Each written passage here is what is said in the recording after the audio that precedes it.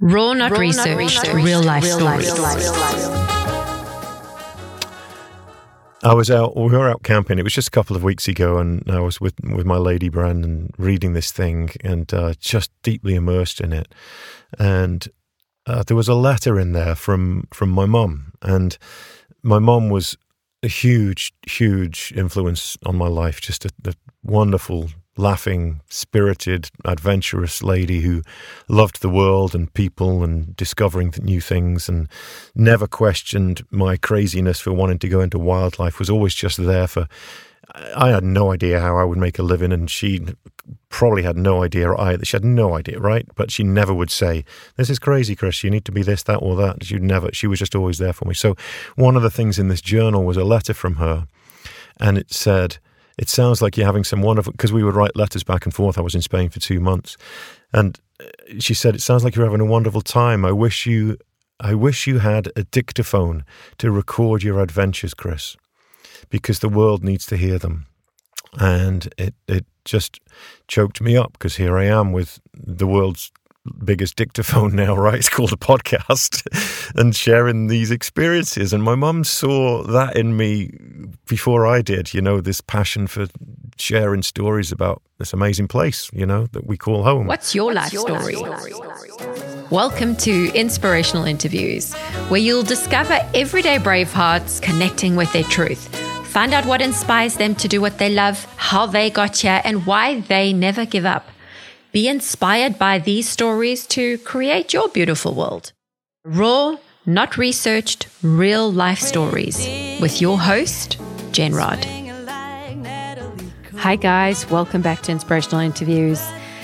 As I always say, super excited about this conversation today, because I always am. But today we are going to be speaking with Chris Morgan, who is born in Great Britain, but he has spent, the most half of his life in the United States, and he's basically dedicated his life to nature, to the environment, and to storytelling. And if you were to really pinpoint what specific area of nature that is, I call the Bear Man. And you're going to find out his story and how he got so involved and passionate about these wild bears, these grizzly bears as we all know them. And he's just really done amazing work in conserving the bears and also growing the bear population in areas of Spain and the United States, and just really bringing beautiful awareness and attention to these amazing animals, which we all know. I mean, it's funny, right? But everyone has this cuddly little bear when they're small, and that's what these bears are. They're our childhood toys that we all play with, and we take it for granted that everyone has a little bear as a child. But if we don't protect these animals, then they will no longer exist. And we're going to find out Chris Morgan's story, and also really also understand why it's so important to be aware of nature and how we can conserve and protect nature without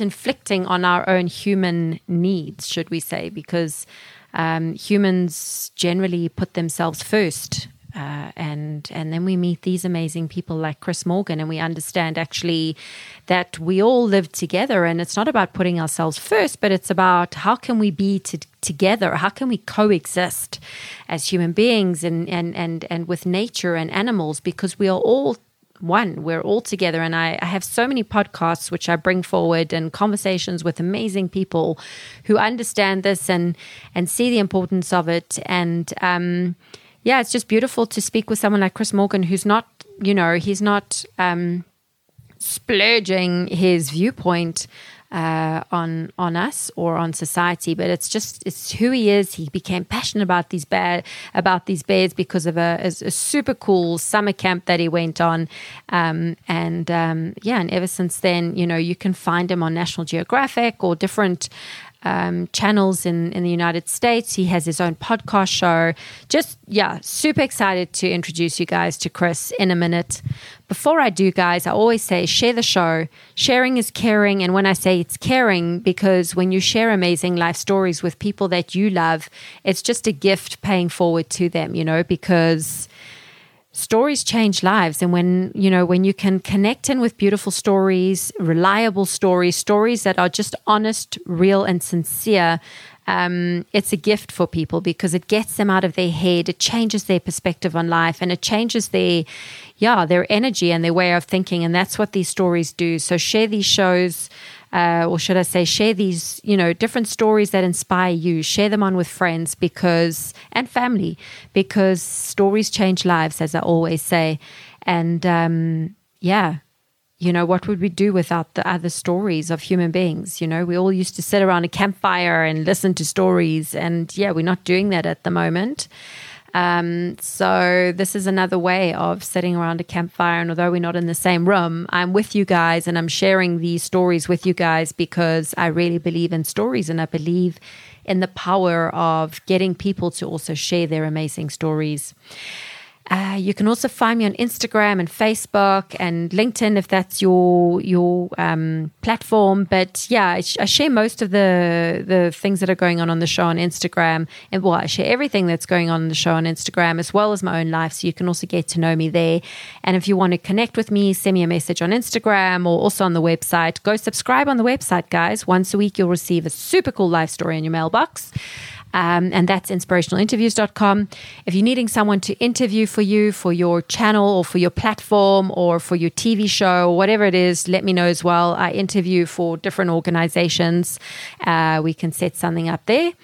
Again, on the website, inspirationalinterviews.com, and you can just go under book me and I can send you a quote or whatever it is you want. And also, guys, if you need someone to help you mirror your own life story and just to reflect on your own life story, I'm an NLP master coach. I do that as well.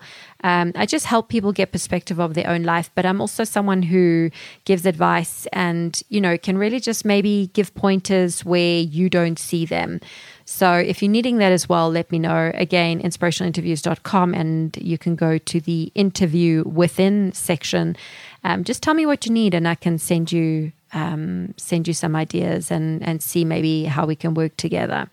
So guys, without any further ado, let's give a warm cyber welcome for Chris Morgan. Okay, let's just go in where I basically met you was with Paul Gardner. You guys are both,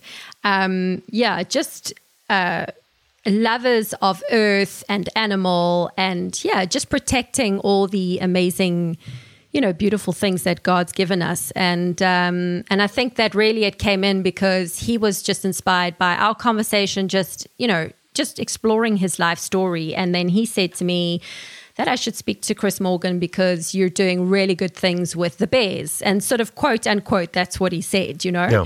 So as you know, I don't research. So, let's just go in right there. Like, what do you think Paul was meaning when he said you're doing really good things up there with the bears, That's a good question. I love Paul and his dad. They're both a huge inspiration in the world of conservation. And, there's a lot of good people work with nature and with the wild for the good of our planet and people. And those are definitely two of those gentlemen. And it's been really fun knowing Paul for the last few years and watching the work that he's doing and triggering. Really imaginative guy.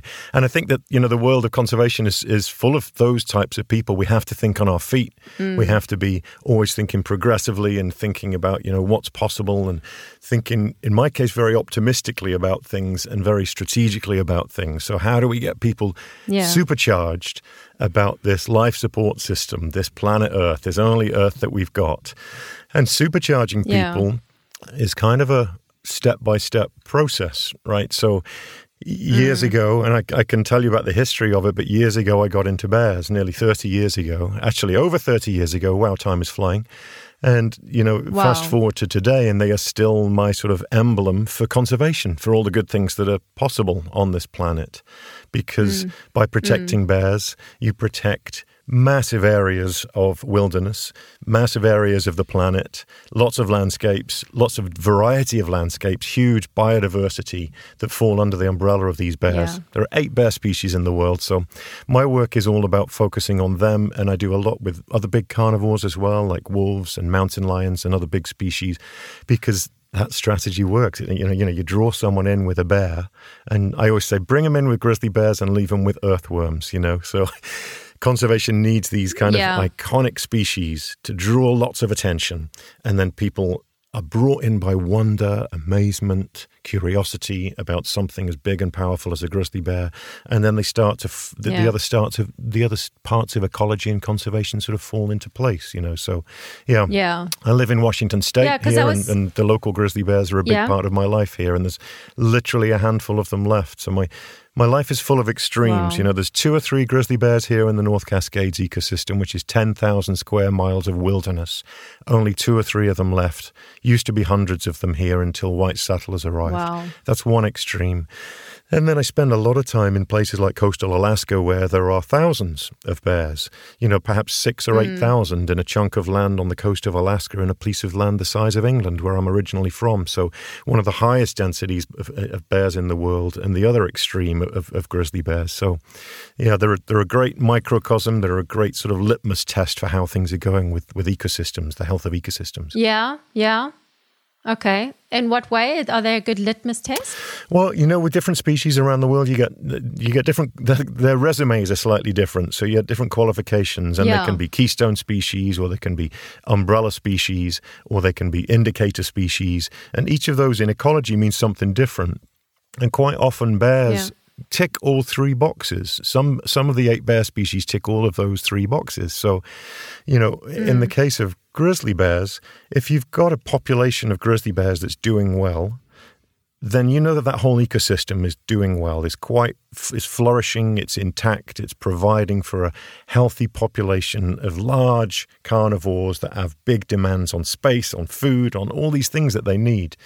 If you've got that intact and in place, then that's a very special thing. There's Alaska, right?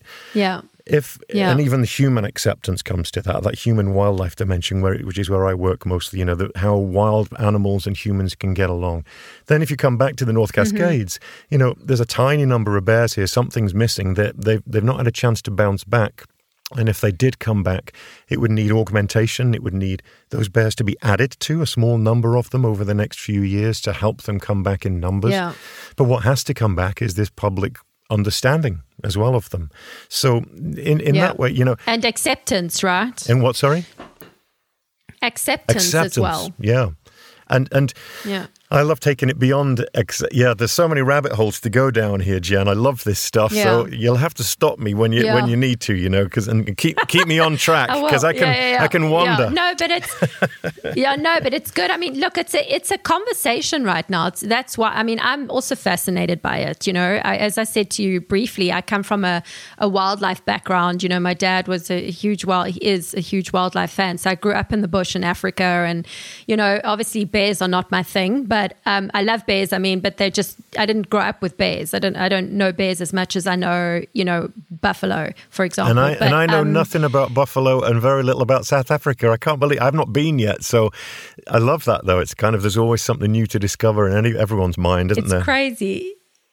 Yeah, exactly.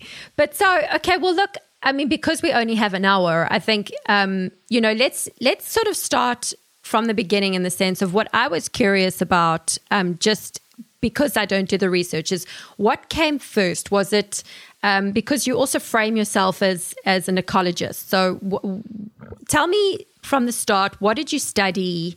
And then what was your first job? So we can get an idea of how you came into the sort of professional world. Yeah, it was a bit of a twisted route. Wasn't fully planned out. Some of it was when what's the phrase? When opportunity meets. What is that phrase? I always forget it. Luck? Luck? Yes, there you go. When opportunity meets luck or something like that, then good results can come out of it. So I was always into nature as a young kid, and was always nurtured in that way by my parents and family in Northern England. Born in Northern England, raised partly there and raised partly in the south of England, but always time out in the Lake District or the New Forest or always from a kid, turning over rocks and logs, looking for snakes and lizards and insects. Just loved all that stuff. So I had what I call the nature gene. And I think a lot of us are born with that, and sometimes it's weeded out of us by the time we become adults. And I think that's the saddest and most troubling thing, that the nature gene is perhaps not taken seriously by the time you're 20 or 30 or 40, you know, but we all have it when we're kids. So I was really into that. But I was also really into sort of art and creativity and things like that. So at school, I sort of tended more towards the humanities. And fast forward into when I was 18, I did my A-levels in England, and one was English and one was art. Absolutely nothing to do with biology or ecology or, you know. So you couldn't have thought then as an 18-year-old I was going to end up as a bear guy living in North America and doing this stuff all in different places around the world. It was just kind of unimaginable. Then when I turned 18, I decided that I wanted to come to the States and visit. And somebody said to me, oh, you could work on a summer camp over there. And so I did. I got this job working as a summer camp under this program called Camp America. Couldn't believe it. You know, landed on these shores as an 18-year-old kid, wet behind the ears, and into this grand nation called the United States of America. It was a dream. So I ended up working on this summer camp in New Hampshire. In the boonies, in the middle of the White Mountain National Forest, and with these kids who were like born into this, like you were born into the buffalo in South Africa world, you know, and these kids were born into that national forest and that in northern New Hampshire. And so at this summer camp, we had these different speakers would come in. And one week it was a coyote biologist, another week a woman came in who was a moose biologist, and it was really interesting and kind of got me thinking, wow, you know, I've always loved nature, but I didn't think I could do it for a living, and these people are. And then the third person to come in was a black bear biologist. And this guy was studying these black bears in the local forest, and he brought in these skulls and hides, and it blew me away. For some reason, something clicked in me. I'd never thought about bears before, and I was transfixed by everything that this guy said. And it just fascinated me on so many levels.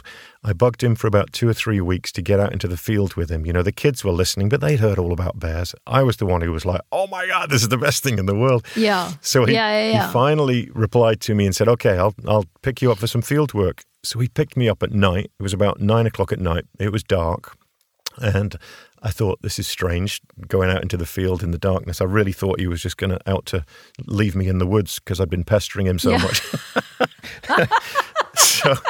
So he picks me up. We drive out of the summer camp, and instead of taking a left in towards the forest, which is where I automatically thought all the bears would be, we took a right in towards town, the town of Berlin, New Hampshire. And he drove up to the garbage dump. And at the garbage dump, there were 14 black bears all sitting on top of the garbage under this full moonlight. And it blew me away. And we tranquilized bears and chased them to put radio collars on them. And that whole evening changed my life. It was this pivotal switch in, oh my God, people do this for a living. I'm 18 years old. I'm suddenly seeing the light.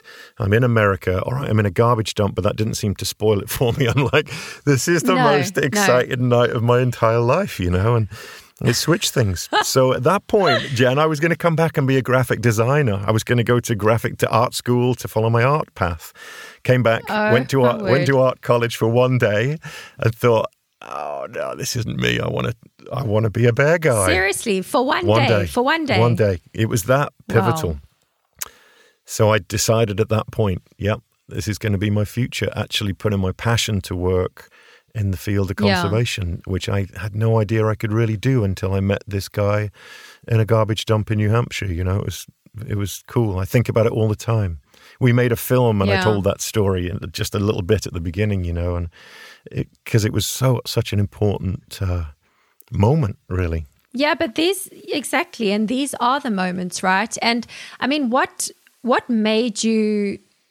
Okay, I mean, you were fascinated. You heard his talk, and he bought. What did you say? The skulls and the what did he bring in that night or that day when he was talking? Yeah, hides and radio collars and all the kinds of things I take into schools these days. You know, when I give a school talk, it's like history repeating itself. But why? Like, if you remember back to that moment, I mean, what was it that genuinely fascinated you? Was it maybe also the excitement of it, or was it just like there were so many images and then information that you received that day. Yeah. Like, can you remember exactly what it was that gripped you? Couple of things, I think. Just the fact that these big carnivores lived in the forest around this summer camp and around these kids' homes, and that was one thing. And that's still and now I live in a place like that. I didn't at the time. I came from, Dorset in England to this experience. Yeah. Where I, as a kid, collected lizards and snakes and mice and tiny little things, right? They could fit in the palm of your hand. Never a bear. Right? So I get there, I'm like, oh my God, these guys, squirrels, lizards and snakes are called bears, and they live right in these, it just blew me away. I think, I didn't think about it like this maybe at the time, but I know I do now, and looking back, I think it is amazing to me that as Homo sapiens, we share this planet with these giant species, whether they're buffalo, grizzly bears, elephants, whatever they might be. I think it's just so special. And that struck me. And then part two of it was like, okay, this guy studies these creatures, makes a living out of it, or at the time he was studying them. And it's become his life and his vocation. And here he is talking passionately with these kids about it. And it really struck me. Me and my kids in the cabin there, it's really weird looking back at it, because the kids in the cabin, there were about 8 or 9 kids in one per cabin. It was a small summer camp. So, and then there were about maybe 10 cabins. So only about 100 kids totally, tiny compared to most summer camps. And we called our cabin Black Bear Who Looks Within. That's before the bear biologist came by, before I'd given a second thought about bears, and we called our cabin the name of it that we put on these signs on the outside of the cabin, the Black Bear Who Looks Within. I've never really thought about that for a long time, but it's almost like there was this kind of, I don't know, kind of a calling. It just struck me. And the interesting thing was coming home. And why? Sorry, yeah. Well, no, coming home with that experience and having chosen bears as my vocation at that early age, in my early 20s, just came back passionate about them. And where do I go next? Find out there's bears in Europe, so I can tell you about that if you like. Went to Spain to find bears. Bears on my doorstep, who'd have thought, right? But all the way through my college career, because then I switched from arts to science and did a higher national diploma degree and then a master's degree in ecology.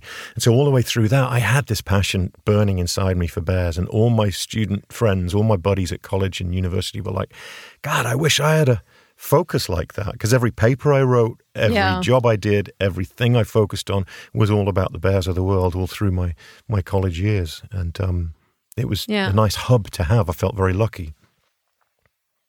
But that is right. And I think that's what people are striving for in a way, like not everybody, but I think when people are sort of searching, it's that they're searching for. They're searching for that connection with self. And you established that so young in your career, before your career took off. Yeah, it could have taken me 20 more years. It does with some people, doesn't it? Yeah. I just interviewed some. And tell me why. Sorry. Why? Just quickly. Why did the door say Black Bear Who Looks Within? Why did it that second part, Who Looks Within? Do you remember why you? That's a great question. Why was it Black Bear Who Looks Within?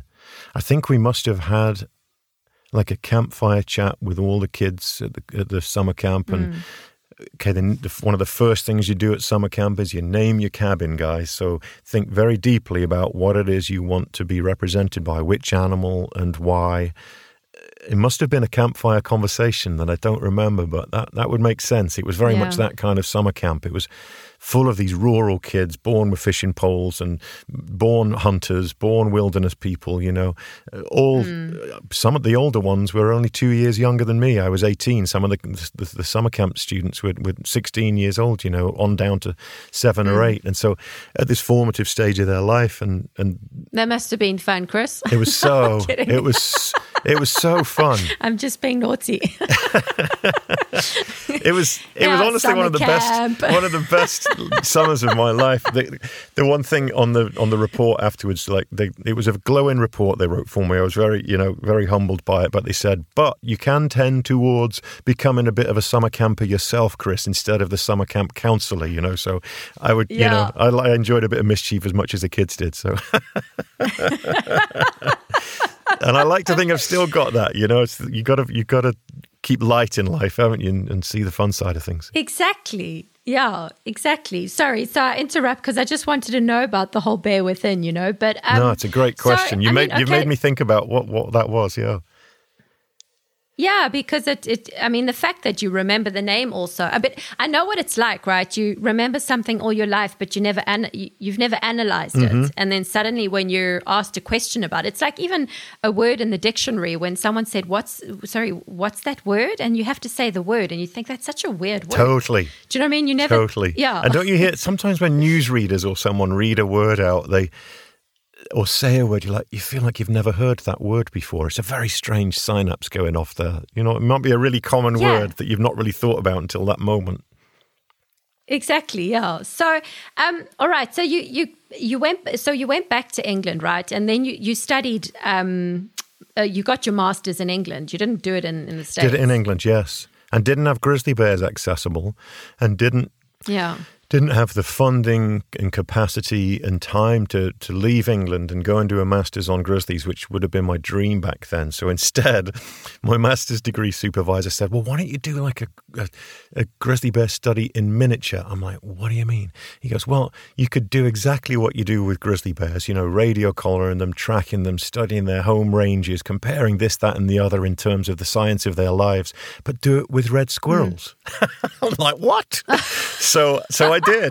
So I ended up doing this. Hilarious. I did my master's degree research was on endangered red squirrels in the northeast of England and studying everything I would have done with grizzly bears. But it was much easier to collect the data because, catching a grizzly bear is one thing, but catching a squirrel is way easier, and radio collaring them and tracking them. And it was good. All the science was the same. It's just the animal was about 150 times smaller.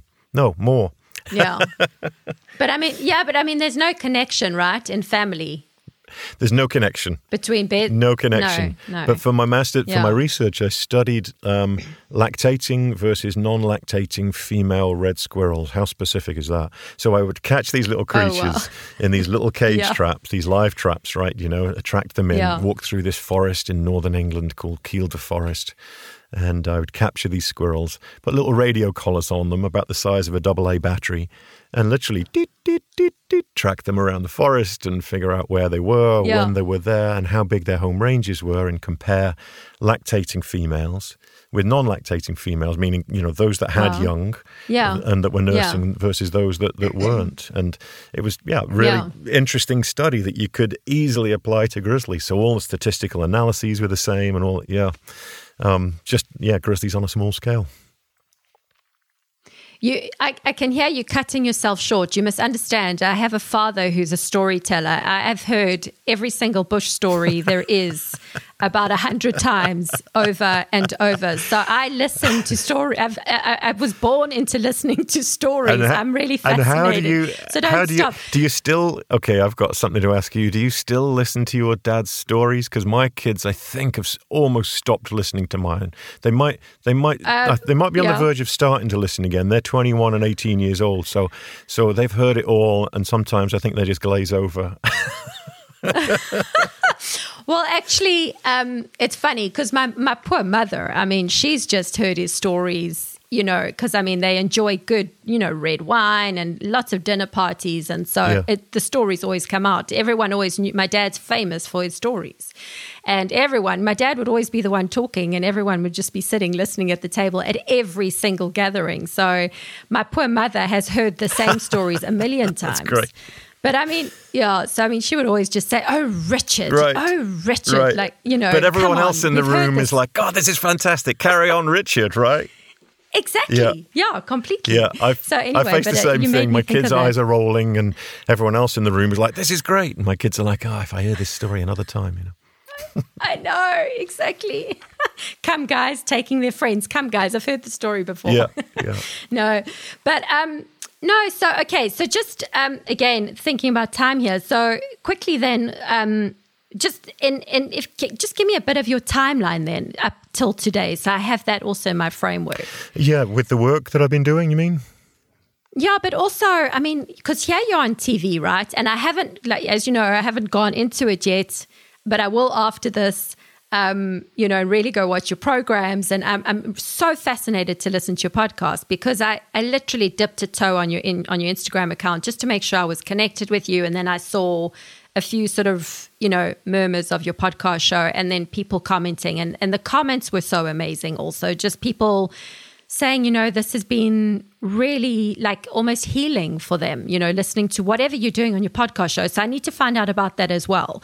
But so basically just from that moment when you finished studying till today, like if you can sort of in point form, what was the point form on your timeline? Yeah, when I decided to do that switch into science, I needed to catch up quickly on science because that's not the way I'd been thinking at school, because I was going to be a graphic designer until I hit the garbage dump with all the bears in it. So it was a definite like cognitive switch of, okay, I got to catch up here. So I planned on volunteering and working wherever I could on as many bear projects as possible. So I kind of did that through my 20s, partly as I was going to university and then partly afterwards, and trying to figure out a way to pay for things. And my family wasn't wealthy, or I didn't have means to be sending me places, so I'd have to sort of work a little bit. I used to work as an English teacher to foreign students, and that paid quite well, and so I'd save up and then I'd get little grants to work on projects, and did things in places like the Pakistani Himalayas and Ecuador and different places where I wanted to learn, but also share my experience. I mean, one of the most amazing things was working near the Kashmir border in the high Pakistani Himalayas at about 18,000 feet. And there is this tiny population of brown bears, same as our grizzly bears there in Pakistan. It's like, wow. So join this amazing group of local people, and I got there ready to learn like a sponge. And long story short, I don't know if you want the long or the short story, but... Well, I want the long story, but it's about how much time you have. Yeah. But, just tell me... Well, I'll give you the medium length one. Yeah. So I arrive at this is in my 20s, early 20s, out to learn like a sponge about everything I can from anyone in the world about bears that I've suddenly fallen in love with, and figuring out my own path in life through it, So I arrive in Pakistan and an all Pakistani team of biologists, and we head up to the Deosai Plateau, which is the highest plateau in the world at 18,000 feet. You can see K2 around the bend. There are a small number of bears there. There's tiny villages dappled around this place, and there's conflict with these bears. There's nomadic herdsmen there, and these nomadic herdsmen have sheep and goats and cheese, and sometimes the bears get to those. And so there's a rub, as there is with many big carnivores, and that's the nut I try to crack these days. If we can crack the nut of the relationship between humans and big carnivores, whether it's grizzly bears, tigers, lions, cheetahs, mountain lions, wolves, whatever Elephants. it is, if we can crack that, I don't think there's a relationship in the natural world that we can't crack. So it's the front line, So I was seeing this firsthand in Pakistan, but we got to the base camp, all sitting around. Hey, but that's really interesting, by the way. I'm just to interrupt you there. Just what you said, like if it's how you see that, if we can crack the relationship between humans and, these bigger species, because obviously it's these bigger species that take the space, that, they're more dangerous also in a different way, because I know that they're not out to kill humans, but it's interesting that you say if we can crack that relationship, then we can crack anything. Like I'm just curious to go in there. Like, what do you mean exactly by that? Well, you're right. It is partly because they're potentially dangerous, because they're apex predators, carnivores that exactly. In the case of a female grizzly, defends her young or her food. In the case of a mountain lion, might very infrequently attack a human being thinking that they are food. Grizzlies are more on the defensive side. So they are potentially dangerous. They're also creatures that require space and resources like human beings, not unlike human beings at all, right? We need space, we need resources, we demand things from our environment way more than any carnivore does, but still there's a comparison there. So these animals, let's take a grizzly bear. If you have a 500 or 600 square mile home range, which some of them do in various parts of the world, then you're wandering a lot. And within that space, you can get into trouble with humans, or you can not find enough food or find enough food, or there's all kinds of things that come and go in your life as a grizzly bear in that size area. And if that size area is protected for you and you are secure and safe, then that's the golden ticket to conserving that species. And if we can allow for that as human beings, these big, wide-ranging, occasionally dangerous animals, then we can do anything for nature, any species underneath the umbrella of these bears, because they're very much those umbrella species that I talked about earlier on. Protect the bear, protect everything else in its ecosystem, 10,000 square miles here in the North Cascades. If you manage that 10,000 square miles, which would be easy to do for people and for grizzly bears in synchrony, there's an appreciation for these bears. They're meeting all of their ecological needs, all the food, all the space, protected in that 10,000 square miles. You can imagine the countless species in that 10,000 square miles, whether you're a sparrow species, an earthworm, a beetle, a mountain lion, an elk, whatever you might be, you're under that umbrella of that grizzly bear population. That's why we call them umbrella species. So back to, if we can live with them and find ways, and it's not just about, it's not about coexisting. It's not about, I'm always someone who's on the positive side of things, right? So we need to start looking at protecting things like bears and ecosystems and biodiversity as the biggest opportunity and essential necessity that we have as humans. It's our life support system. We wouldn't be facing climate change if we had biodiversity loss licked. We wouldn't. It comes above climate change in the order of magnitude of things that we need to deal with, right? We need to stop chopping down the trees that provide us with oxygen. We need to make sure we preserve wetlands that provide us with water supplies when that's running low. There's all kinds of things that these ecosystems do for us. So starting with bears, it's iconic and imaginative, and it's, all these big creatures trickle down to so much that we all need as human beings. So that's the approach. So, but then ultimately, just to conclude that also, it's very much about giving them their space and protecting that's the animal space, because it's, as you say, they're not out to kill humans, but it's, as you say, if it's a lactating mom or she wants to protect her cubs, they are wild species. They will do that. Yes, but it's also so it's about just. Yeah. It's easy to stay out of trouble when you're going into the backcountry and into wilderness areas informed about these animals. It really is easy to stay out of trouble.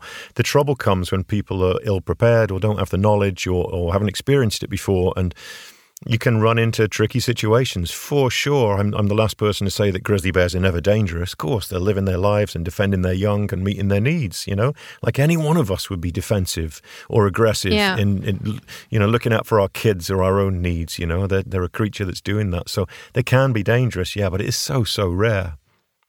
But they have a bad reputation. Newspaper headlines love the drama, don't they? Yeah, of course. No, I know. But I mean, for example, it's just interesting to really categorize in terms of, because the talk is very much about saving Earth's, nature, the animals, etc. And it's not about the Earth. The Earth will recuperate, but human beings are the ones who sort of stand to be sort of put to extinction. But it's more that it's about sort of frameworking. I'm just curious how to framework, in my mind, also from watching Attenborough's film, his latest film, but it's about giving them their space and not interfering with their space. That's really because Kim, for example, I don't know if you know Kim Wallater. Yeah, strangely enough, I narrated his film. Oh, seriously? Yeah. Okay, so I interviewed him recently, and it's such a stunning interview. But, the thing is, and this is what I had to sort of keep reiterating, because obviously he talks about the fact that these, the hyenas they're not dangerous. They're not. But on the other side, I mean, having been someone growing up the bush, I do know any tourist, as they do in the Kruger National Park, they always get out their cars, and you keep hearing about these people that got eaten by lions and attacked by animals, and then you say, well, why did they get out their car? The difference is that Kim is living with the hyenas, so he's developing a relationship with them. He doesn't just arrive and get out of his car. Right. It's a very different thing, isn't it? Yeah, he has the experience and the knowledge bought since he was a child in that environment. Yeah, but not everybody does, and fewer people do. We're so very disconnected as a human society from nature, which is where we're all from. We all think we're above it, beyond it, separate from it. But we're not. Yeah. You scratch away the surface and we are just hairless apes at the end of the day. Those synapses are still intact from our ancient ape relatives, we all think we're so sophisticated and beyond nature. God, we are lost without it. And like you said, the planet will be fine without humans. And it may come to a day where that is the scenario we're looking at, a planet recovering without humans on it. So your point about what is the framework of this conversation is one that I bounce around like a game of table tennis in my head all the time, going from, okay, this is our life support system. It's what we need as a human species to survive. The sooner we realize that with urgency, the better. We can't carry on the way we're operating now. We just can't. Back to David Attenborough's film, A Life on Our Planet. Everybody on the planet should watch that film, A Life on Our Planet. David Attenborough at Netflix. It's amazing. And it's phenomenal. There are stark, scary stories in that, but the last half of that film is all about what we can do to rectify these problems. And I'm all about, how do we hold the sky up? We know it's falling. How do we hold it up? We're the smartest creatures on Earth. We can do this, right? So I'd really encourage everybody to watch that film. It is a game changer. So, so it's that. There's that life support system. That's one category, right? But then there's this whole other thing that I'm fascinated by, which is these species. Back to the black bears in New Hampshire that I started with when I was 18, and the grizzly bears here, and hundreds of bears I've spent time around in parts of the world now, and other species as well. And I am amazed that they are here, amazed that this planet has evolved this countless number of incredible species. It's like the odds are so stacked against that happening, right? It's a unique, probably a unique Gaian ecosphere, this planet that we're on. Each of those creatures, I think, deserves the right to live, be protected, have a life here, whether they're cognizant of it or not. So there's this kind of other angle to it, isn't there, about, each animal deserves that right to a life on this planet. It's almost a spiritual Buddhist tendency towards the argument, isn't it? Equal rights for wildlife and all humans, So there's that side of it too. And I think the power of those two together is perhaps really, really powerful. It's a potent thing. Protect them because we're protecting ourselves by doing that, but protect them because, damn it, they deserve it. Never ask for it. They never do. They're not demanding too much. I have just a little side story. I have one remote camera out in my local forest here, just half a mile away. And I was curious to see what I could find in that forest on one camera. So it's one trail camera, a wildlife camera that you set up on a tree and you leave it there for several weeks. And within the first couple of weeks, I had 2 mountain lions on there and a bear that I've been tracking through that forest on foot as well. And he showed up on the camera. And just sitting in the forest, getting the results, plugging the SD card into my phone and looking at these results on there, I'm like, man, and this just struck me just a few weeks ago, was these creatures are out there. They're living their life. They're traipsing around these trails that people are on all the time. And they ask for absolutely nothing. They ask for absolutely nothing of us. They're out there struggling to survive, living their lives, the epitome of their evolution in their own worlds, able to survive, able to hunt, able to sleep away a winter if you're a bear, able to stay up all winter and hunt if you're a mountain lion. All these things that they've become exceptional at, and we should really respect them for that. It's amazing. And the fact that we don't give them the tiny bit of space and ability to live is something that has to change. We'd all be richer for it. Absolutely. No, I agree. And I mean, this is a conversation that I like you, would stay up all night sort of trying to find really what that solution is, right? We need some wine, Jen, some wine. I know. We need wine and we need a fire and we just need a good starry night and I love it. It'll solve the world's problems. Maybe in South Africa. That'll get me there. Oh my God. Okay. Well, I'm going to be there in a few weeks' time for 6 months. Oh, I'm jealous. No, okay. So let's go back to Kashmir. So because that was a pinnacle moment for you. So, and also the question is, why did you go there first to sort of really venture into your career? Why didn't you go to the States or? Well, there were a few. Even Russia, for example. Yeah, there were a few places that came up as opportunities for me to go and explore that I was just dazzled by. And in those early years, in my early 20s, when I came back and was like, okay, where are the other bears in the world? I went to Spain. It was so funny. We just moved house a few months ago. And there was one last box ready to go up in the attic. And I pulled a box out the other day. I'm like, what is this? And I unearthed this book down at the bottom, this like notebook. I thought, oh my God, that looks familiar, but I can't remember what it was. Pulled it out, dusted it off, opened up the front cover, and it was a journal from Spain that I'd written in 1990. And that was my first trip into European bear country after my experience as an 18-year-old. So here I was now, 20, going to Spain, tiny number of bears there, a small population of them in two little places, about 70 in total back then in 1990. And so I set off as this 20-year-old with this crazy camper with hieroglyphics all over it and writing from my friends. That's another story. But ended up in these northern mountains looking for bears, found a bear by some miracle deep in the forest there in northern Spain. And, I'd been to Spain a lot, but it was all beaches and beers and, it was a whole different Spain in the north where there's wolves and bears. And now you fast forward to that location. So I'm looking through the pages of this journal. It was so nice. I just flashed back to that place and time in my mind and heart in those hills. It was so, imagine, right, finding something that you've not read for 30 years. And it really struck me, there's wording in there that brought tears to my eyes and letters from my mum that she'd sent to Spain saying, how's it going? And the good old days before internet or even fax machines or anything, and it's like, it was really special to find it. And then to look at Spain today, and there's over 300 bears in Spain now from 30 years ago. So there's this incredible success story. So I started in Spain and then did some stuff in the Canadian Arctic and did some stuff in Ecuador. And then, I ended up going to the Pakistani Himalayas for one of those projects in those first few years. Yeah.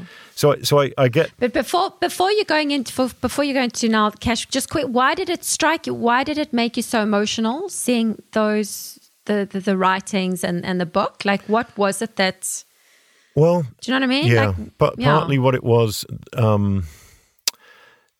we were out camping. It was just a couple of weeks ago, and I was with my lady Brandon reading this thing and just deeply immersed in it.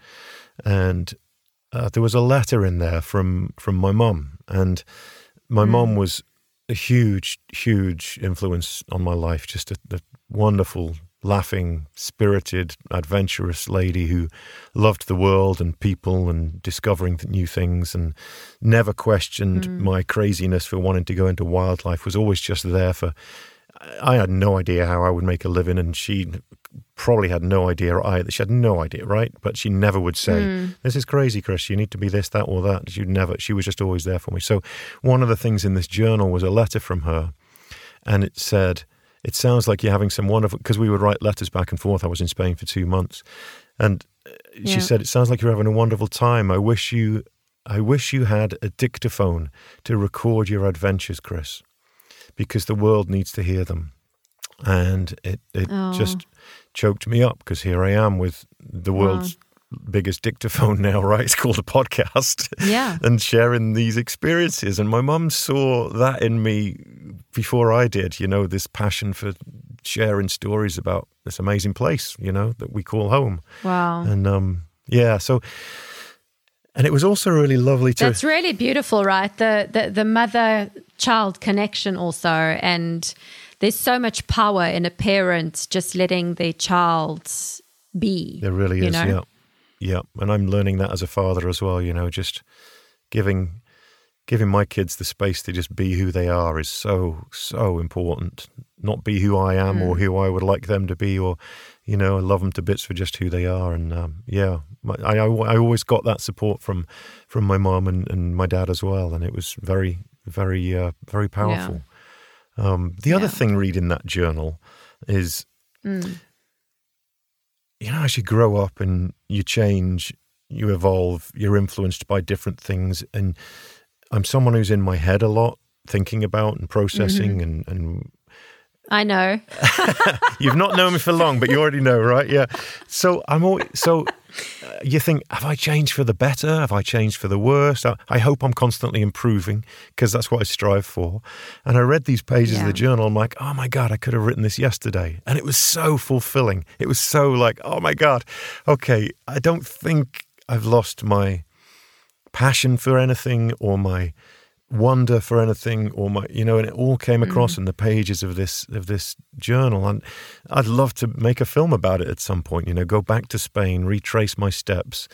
There's a 52-year-old man looking back to a 21-year-old man. I think it would be quite profound, But wow, it would. Especially as the bears have now taken off there, and there's at least 4 times more of them than there were 30 years ago. And you never hear those kinds of stories. It's that story of hope that I'm always drawn to.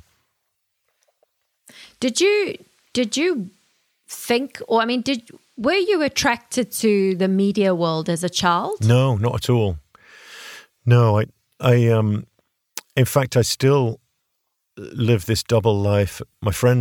One of my friends described me as an introvert trapped in an extrovert's body, and I think that's pretty accurate. Yeah, I feel sometimes I've got to. What does an extrovert's body look like?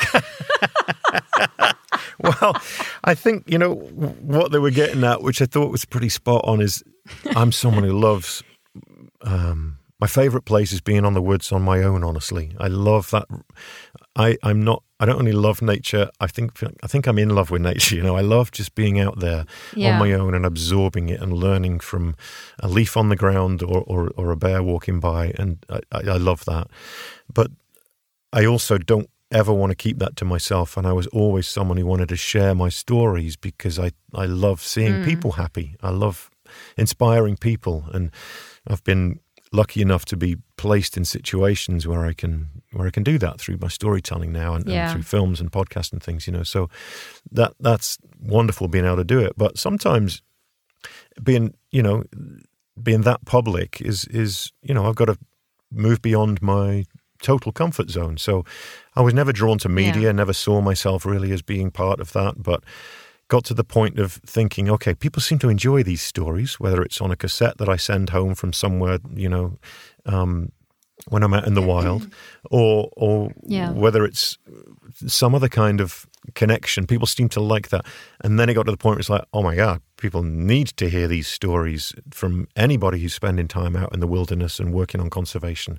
This is urgent now. So anybody who's got that ability should do it. I was talking to a bunch of young students the other day at University of Washington here on a big Zoom presentation, and they were Q&A stuff. And they were asking me about what's needed as a conservationist, as a young conservationist or biologist or researcher in this world. And I said, move beyond your comfort zone of being someone who's perhaps tends towards being more at home in nature than in a crowded room of people. Move beyond it, push through it, talk to people, engage people, make conservation and biology a social norm in conversations, We're at that point. We've got to. But you're feeling it anyway. I'm feeling it, I feel the bubble of that. It feels like it is bubbling, so. I agree. So going back to Kashmir, I won't ask you another question. Don't say anything interesting, and then I won't ask you anything. Hey, Back to Kashmir would be a good book title, wouldn't it? Yeah. Or a good film title, yeah. Yeah. So the thing that struck me there, I'm up at this 18,000-foot plateau in the middle of the Himalayas there to study these unknown brown bears with this group of Pakistani guys, and we all sit down in the mess tent on night one, kind of a welcome thing. I had giardia and altitude sickness all at once, so it wasn't a happy version of myself, to say the least, Yeah, We sat down, and the main guy starts talking and introducing the whole team, and I'm the only non-Pakistani member of this team, so I'm just all ears and can't believe where I am. I'm here to learn all about these creatures from these experts, in their home country. Wow. And one of the first things that the boss says is in this beautiful Pakistani accent is, "Chris, tell us all about bears." And I said, "Really?" I said, "Okay." I thought, them just testing me out, I thought I'll start from the beginning. Yeah. So I said, bears as carnivores. And before I could carry on, he interrupts me and he says, "Wait a minute, Chris, bears are carnivores?" I said, "Yeah." "What do you mean?" I thought he was pulling my leg. I said, "You know that. You're a bear biologist." And he said, "Oh, no, I'm a dentist." And I said, "What? You what?" He goes, "I'm a dentist. And my partner here is a chemical engineer." And I said, "I thought you were bear biologists. I'm here to study with you and learn from you." And he goes, No, we love these bears. We want to help them, but I'm a dentist and he's a chemical engineer and you're here to help us." I'm like, oh my God, talk about feeling in over your head on day one. But it became this dentist and this chemical engineer had started this project to learn about these bears. And I couldn't believe it. It's like, okay, there's a passion from people who didn't even study wildlife. And they're just pursuing their passion and their dream of protecting these bears in the home country. And it really touched me. But how did you even come to be with these guys then? Like, how did that happen? So early on, I joined this organization called the International Association for Bear Research and Management. There's an organization of like 600 biologists or more around the world, each of whom are working on their own bear project and research. So it's like this go-to Bible of people doing crazy cool stuff around the world on bears. So, I would look through it and read abstracts of scientific papers and read connections and things and blurbs in that newsletter. And I'd be drawn to certain places. And then sometimes I'd be able to find a small grant or I'd work to pay for a flight. So in this case, I got a grant to go over there from an organization called WSPA in the UK. And so that helped me. And it was an incredible summer of learning from these locals about not just bears, but about their culture, their beliefs, about my first time in a Muslim country. It was amazing, to wake up to the sounds of my quickly best friend in Pakistan, singing to Allah and in bear country at 18,000 feet. It was just a crazy cool experience and struck me on so many levels, and sticks with me to today, and the things that helped the stepping stones of understanding this world and bears and conservation and people and everything. It was amazing. Yeah. Have you been back there since? I've not, and I would love to. That's another success story. That place has now become a national park. So the bears that we found and discovered, we didn't even know we would see any that summer. And I remember coming over the brow of a hill, and we were, I think about a couple of weeks in, and looking down from the brow of this hill, and there was a female and two cubs, and we all danced and hugged each other and didn't know each other well at that time. And fast forward a couple of years, it became a national park in the 90s, and another success story of bears protected. Yeah. And there you go. You protect that plateau, you're protecting an entire watershed for villages downstream of it. That's a great example. Protect the bears, protect a village's water supply. It all adds up. Yeah. But when you were so young, were you thinking about protecting the species, or was it more about understanding them? That's a good question, and I think about that a lot. No, I wasn't initially, because I was still learning. So honestly, I was always an adventurous youngster and still am.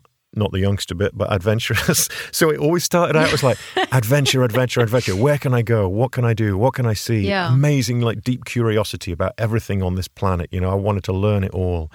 And then that adventure sort of turned into me doing science because it was the natural way to go. So then I started researching and learning about statistical analysis and ecology and going to school for it. So that became science. Then I realized, I wasn't, I'll never be the best scientist in the world, but when I talked about what I was learning, people seemed to listen. So I thought, okay, maybe education is where it's at, because people need to know about this planet, these species that we share it with. So I moved to the States 23 years ago, and that was a good example of moving into sort of an education role. And here it was about grizzly bears, the Grizzly Bear Outreach Project I gave birth to here and in the North Cascades in Washington State. And that was all about outreach and pulling people in through these communities about bears, even though I had this weird accent and people are like, what do you know about grizzlies? And well, I knew quite a lot at that point, so it was education. And then it moved into this realm of advocacy, and my storytelling and the role that I play is holy shit, we've got to move faster on this. This is time for us to look urgently at all this stuff. It's no longer an adventure. But was that in combination with then listening to the David Attenboroughs of the world and other sort of seeing other wildlife programs? Or was that coming from within yourself, noticing from within your direct facing experience of it? It was the latter, yeah. David Attenborough was a huge influence on my life from when I was 7 or 8 years old, and his Life on Earth series. And I remember it like it was yesterday, and he's still my absolute hero. But it was my traveling and seeing it firsthand and working with indigenous tribes and Native American and First Nations people and seeing it from their perspective in different places and local people on the ground. I'm like, wow, there is something here that needs attention. And then as the decades pass, here we are, with David Attenborough's Life on Our Planet film, really putting it into perspective for the whole world to see, like, now it's crunch time. Yeah. So this journey kind of happened for in a variety of ways and for a variety of reasons and opportunities of experiencing and seeing things firsthand.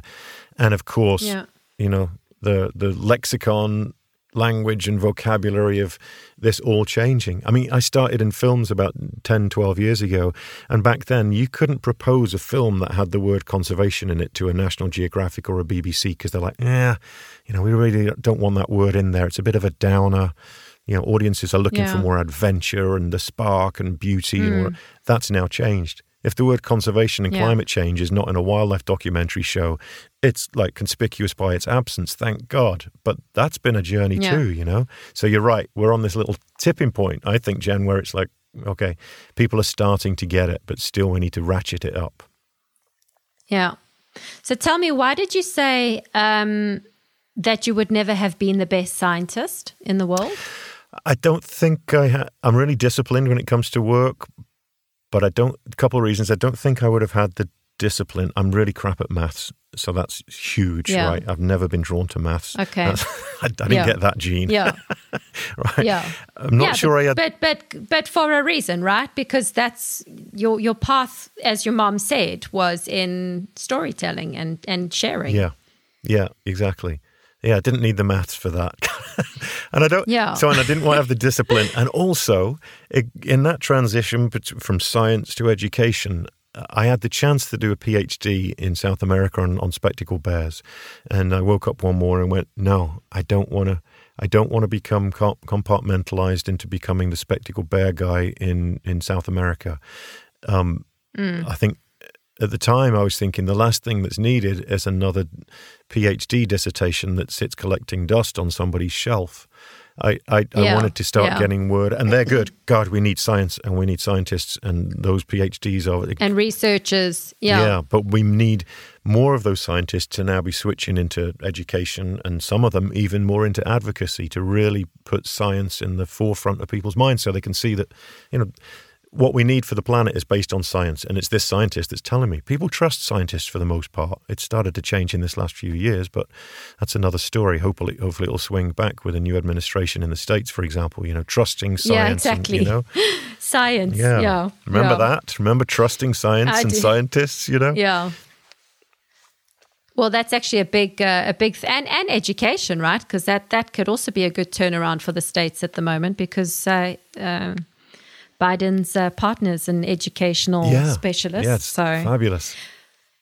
But I'm so conscious of time now. So, was it important for you to strive to be the best in the world at something back then when you were still, developing yourself? Not really. No. I've always been driven, not in a competitive way to be the best at something, but to do the best that I can, for sure, and to have an impact. And that's what gets me out of bed every morning, is just thinking, I don't know why I'm pushed that way, but I feel pushed to make a difference while I'm here for a few short years on this planet. And whatever I can do in that direction really fulfills me. And but no, there's not much ego in this. Honestly, I'd rather things got done, and whoever does them doesn't much matter to me. It's like they just need to get done, for the planet, for conservation, for wildlife, for ourselves. We're very much all in this together. So, I mean, you are, like, how big are you in the TV world? Like, did your TV career break through in the States, obviously, because you moved to... Yeah, it was strange. It didn't happen in the UK. I moved here 23 years ago and started doing film work for PBS and National Geographic and a couple of things for the BBC, and was great. And some of that stuff continues. I've narrated a lot of films for PBS and hosted a lot for them. And then, careers change and pathways develop in different ways, and I still do a lot of voiceover narrations. I love short films as well, so I get independent funding to do short films that have impact. And, our local Grizzlies here are examples where you can do...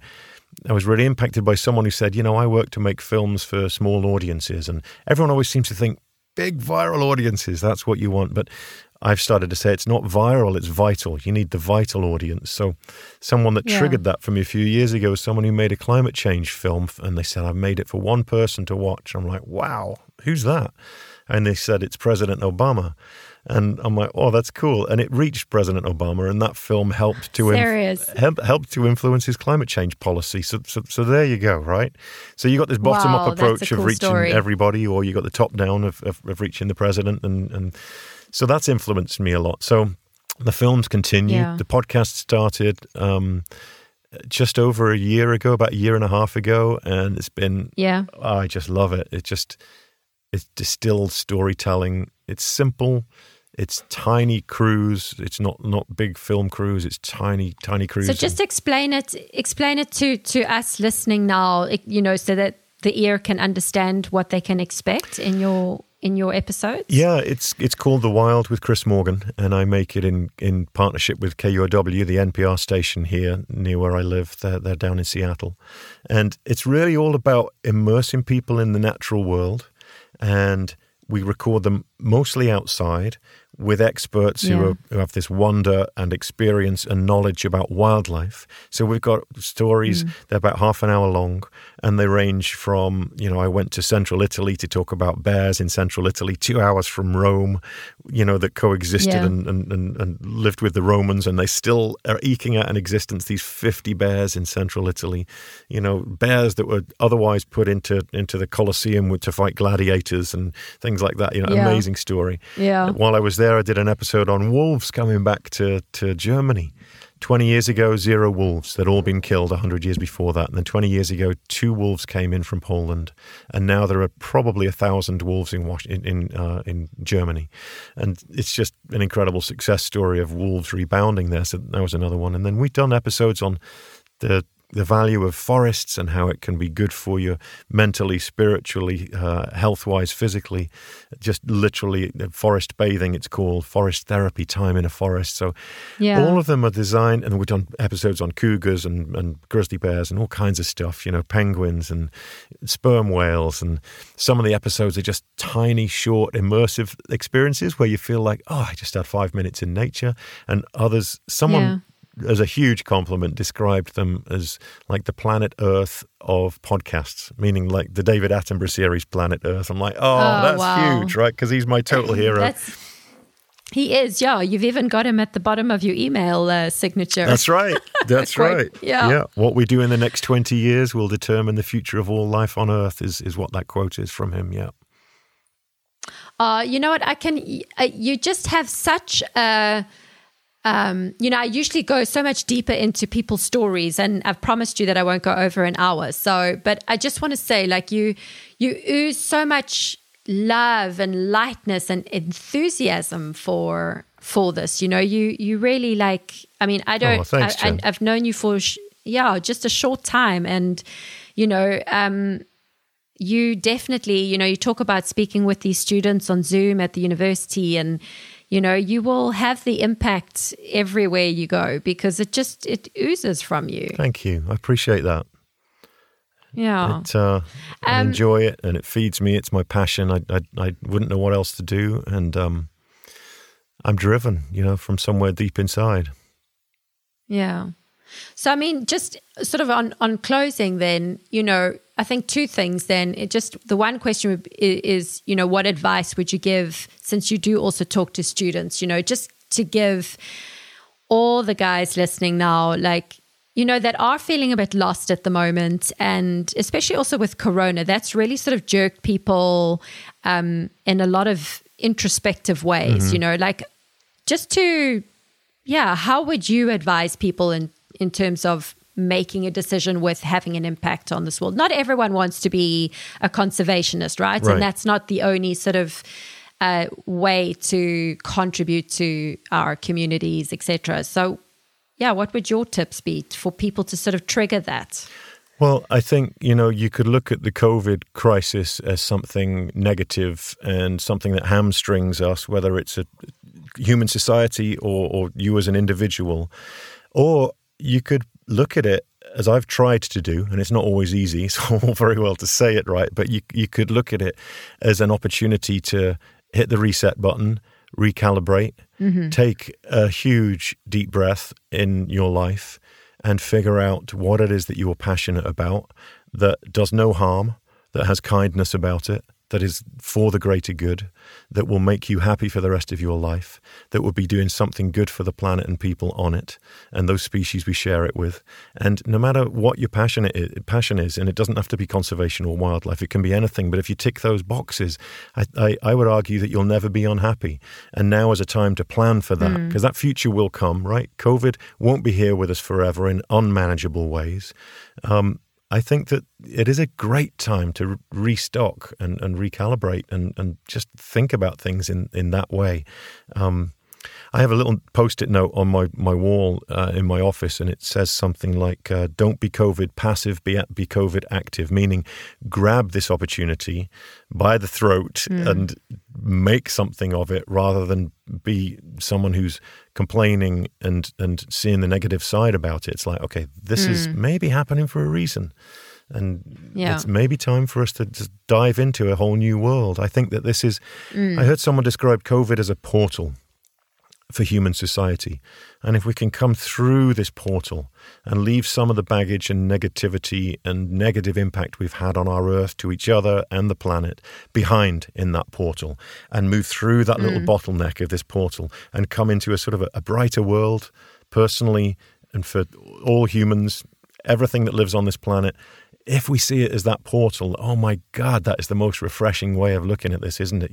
That's amazing, really.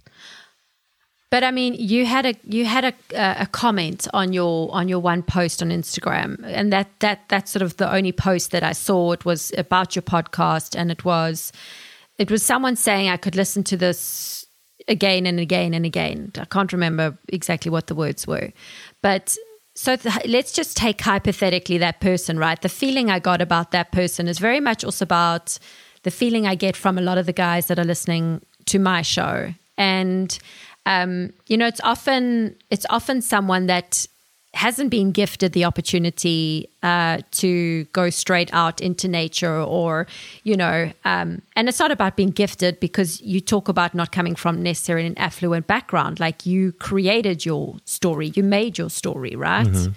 But for someone who's, say, sitting in an apartment in a city, and they're hearing you talk now, they're hearing you say, if you can come out of this on the other side with the light, and let's just put it in practical terms. They're in there, they live in an apartment, they're in a city.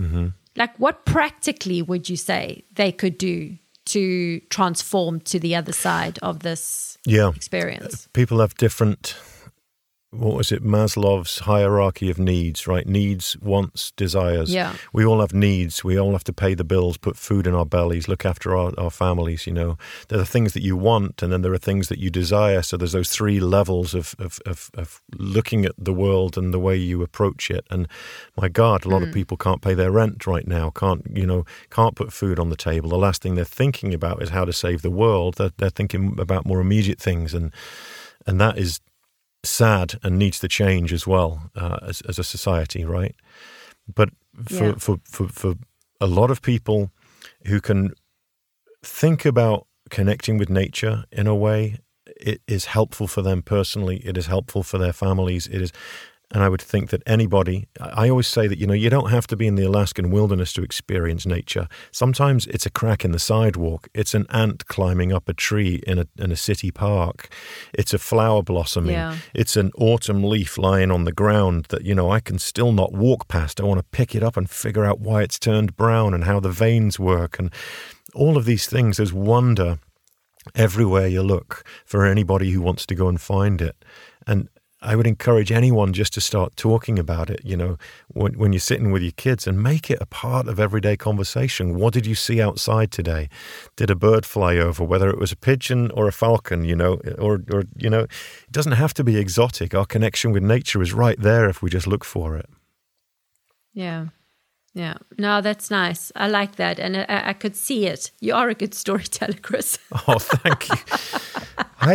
I'm seeing it. I'm seeing the ant climb up the tree, and then I'm seeing this autumn orange leaf, and my whole imagination is. I just waffle from my heart, Jen, is all I do. It's like they end up being cool stories, but I just kind of, I don't know. It's, I think everyone has that too. It's like there's a storyteller in everyone, right? It comes from our sitting in caves around the first fires in human civilization. We all wanted a good story, and so it's in all of us, whether it's a story we tell ourselves or those loved ones around us, or to a bigger audience. That humans are storytellers. So I encourage that in people.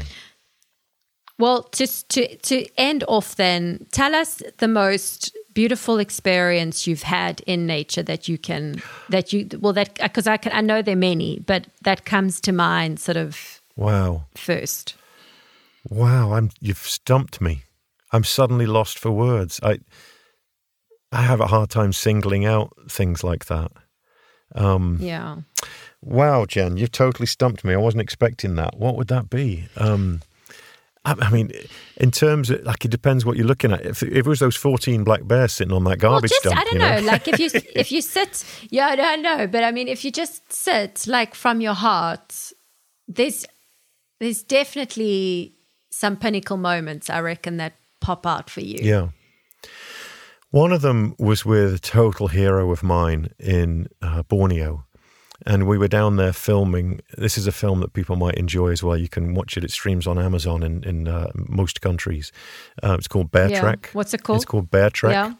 Yeah, so it's a documentary about a journey I take around the world on my motorcycle to go and find bears and those people protecting them. And I got to know somebody through that who is a total hero of mine. His name is Dr. Su Te Wong.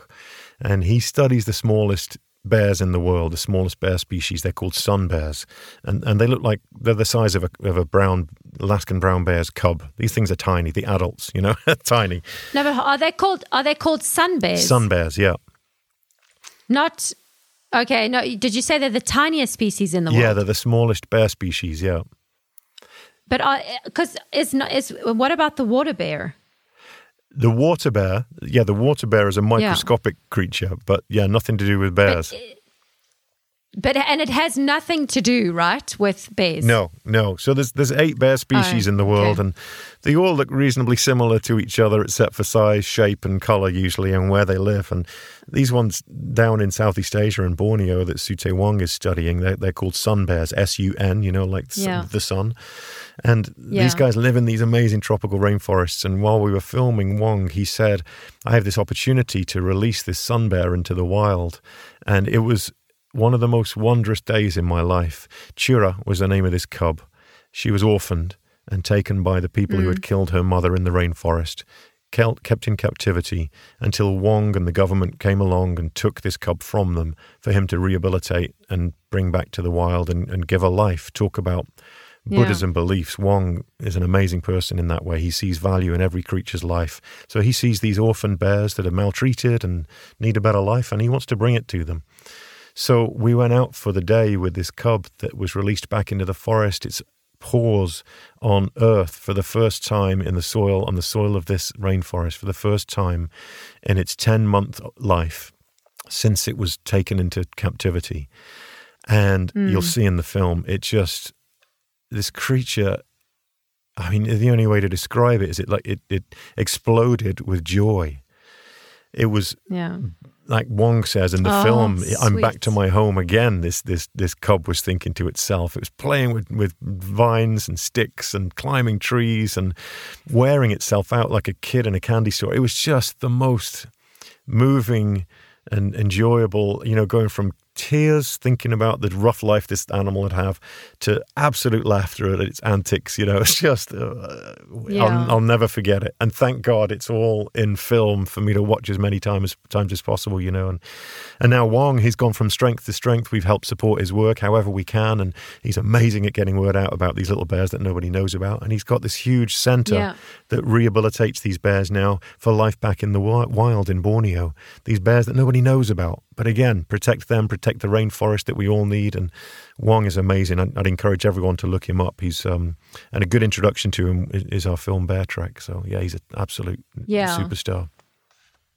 Oh, Chris, we're gonna need to talk again because I need to psychoanalyze you more. But I need it. I haven't had the opportunity to really do that because I know there's so much to your story, right? I mean, we've literally skimmed on the surface of things, but it's been so cool and just such a gift to be a little part of your journey for an hour in my lifetime. Oh, thanks, Jen. I've enjoyed it.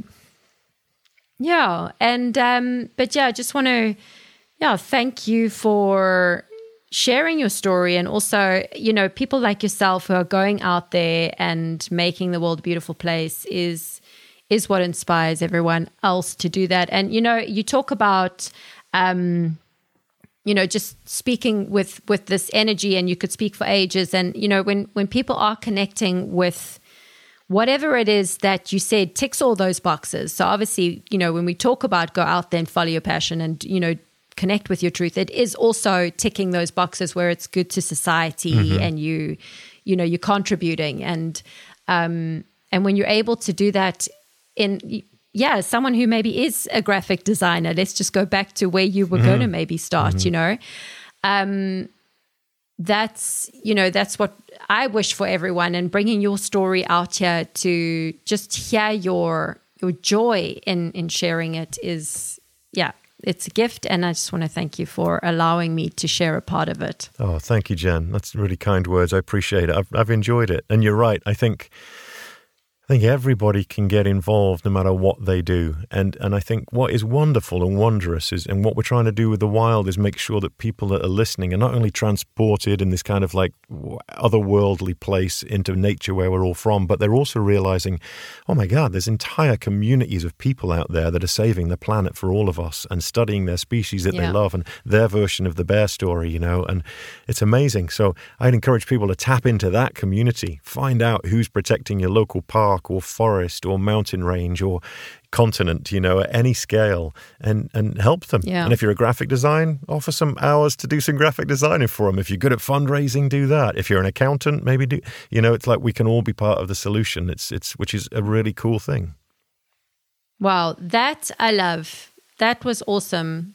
That's cool. That's a nice, really, really like that, because that's actually framed work. It's framed it for me, right? It's exactly that. And just in terms of going back to your hero, David Attenborough, for me, the questions were, but what can I do? Okay, I'll put my plastic in a separate box. I already do that, but I'll keep doing that, right? Yeah. But I was really thinking, what can I do? I'm in my house. Now I've watched his program. I grew up with him in the background, always with my dad, of course. But it was, what can I actually do? And what you just said now is beautiful and perfect. And guys listening right now, that is exactly how you can contribute, is connect with the thing that brings you joy, whether it's a graphic design thing or whether it's, in my case, interviewing people, or in your case, going out into nature and telling the stories. But then bring it home to something that connects with keeping the world, its species, its animals, just safe, healthy, and beautiful, right? Yeah, well said. Yeah, I like that. Awesome. Because anyone can do that. I mean, even a administrator can say, listen, can I contribute a couple of hours in your local community that's contributing towards? Yeah, exactly. I think the thing for people to remember as well, that things don't... I just was driving somewhere this morning for a meeting, and I looked out of the window near this, it was in town, so, buildings everywhere, and this huge, huge meadow opposite these buildings that's been this wild meadow with coyotes and birds in it, and I've always thought, it'd be such a shame if that ends up being built up with all these high-rise buildings and offices and stuff, I drove past it today for the first time in months, and it's become a park. It's a park with a beautiful trail through it. And, it's like this wild little chunk. I'm like, that's amazing. But people have to remember those things don't happen automatically. They happen with someone saying that should be a park and not another development, And then it helps, it happens by people voting for the right people. It happens by people being part of the conservation organizations that make those things happen. They don't happen by accident. Yellowstone National Park, the first national park in the world in 1872, didn't happen by accident. It was because a whole bunch of really determined people wanted to protect that amazing place. So we can all be a part of that, having our voices heard. And it starts by telling stories, and it starts by passion, and it's enjoyable. You look back on the accomplishments, and you're able to then think, I was a part of that little park being created, or whatever it might be. I think people have more power than they perhaps think sometimes, and it's something for us not to forget. But it's just, you're also in the public eye. So a lot of people, when they're watching someone who's in the public eye, right, tell their story or share an experience or try to motivate and encourage, there's always a little bit of a distance, because people don't ever believe they can reach what you've achieved. Right. It's a funny thing, but it's just when someone is in a place of whether it's fame or some sort of public figure, it's sometimes a bit too far. But that's why I love what you said. Yeah. No, but that's why I loved what you said, because and ironically, just I was bringing it back to being a graphic designer, but that simple connection of, you don't have to be Chris Morgan, who's out, being filmed with bears and on various, shows and has his own podcast show, etc. You can just be a graphic designer and contribute. Yeah, absolutely. It starts with maybe the simplest things, right? You could picture a graphic designer's office and surrounding themselves with pictures of lions and jaguars and grizzly bears. And it's a trigger for a conversation with colleagues, when we are all back in our offices and normal workspace, but it's just triggering those thoughts and making it part of the social norm and normal conversations on an everyday basis. This is a world that we live in. There's only one world like it, and we're a part of it. Like Attenborough says in his film, we are not apart from it. We are a part of it. And we should all take pride and joy and act on that.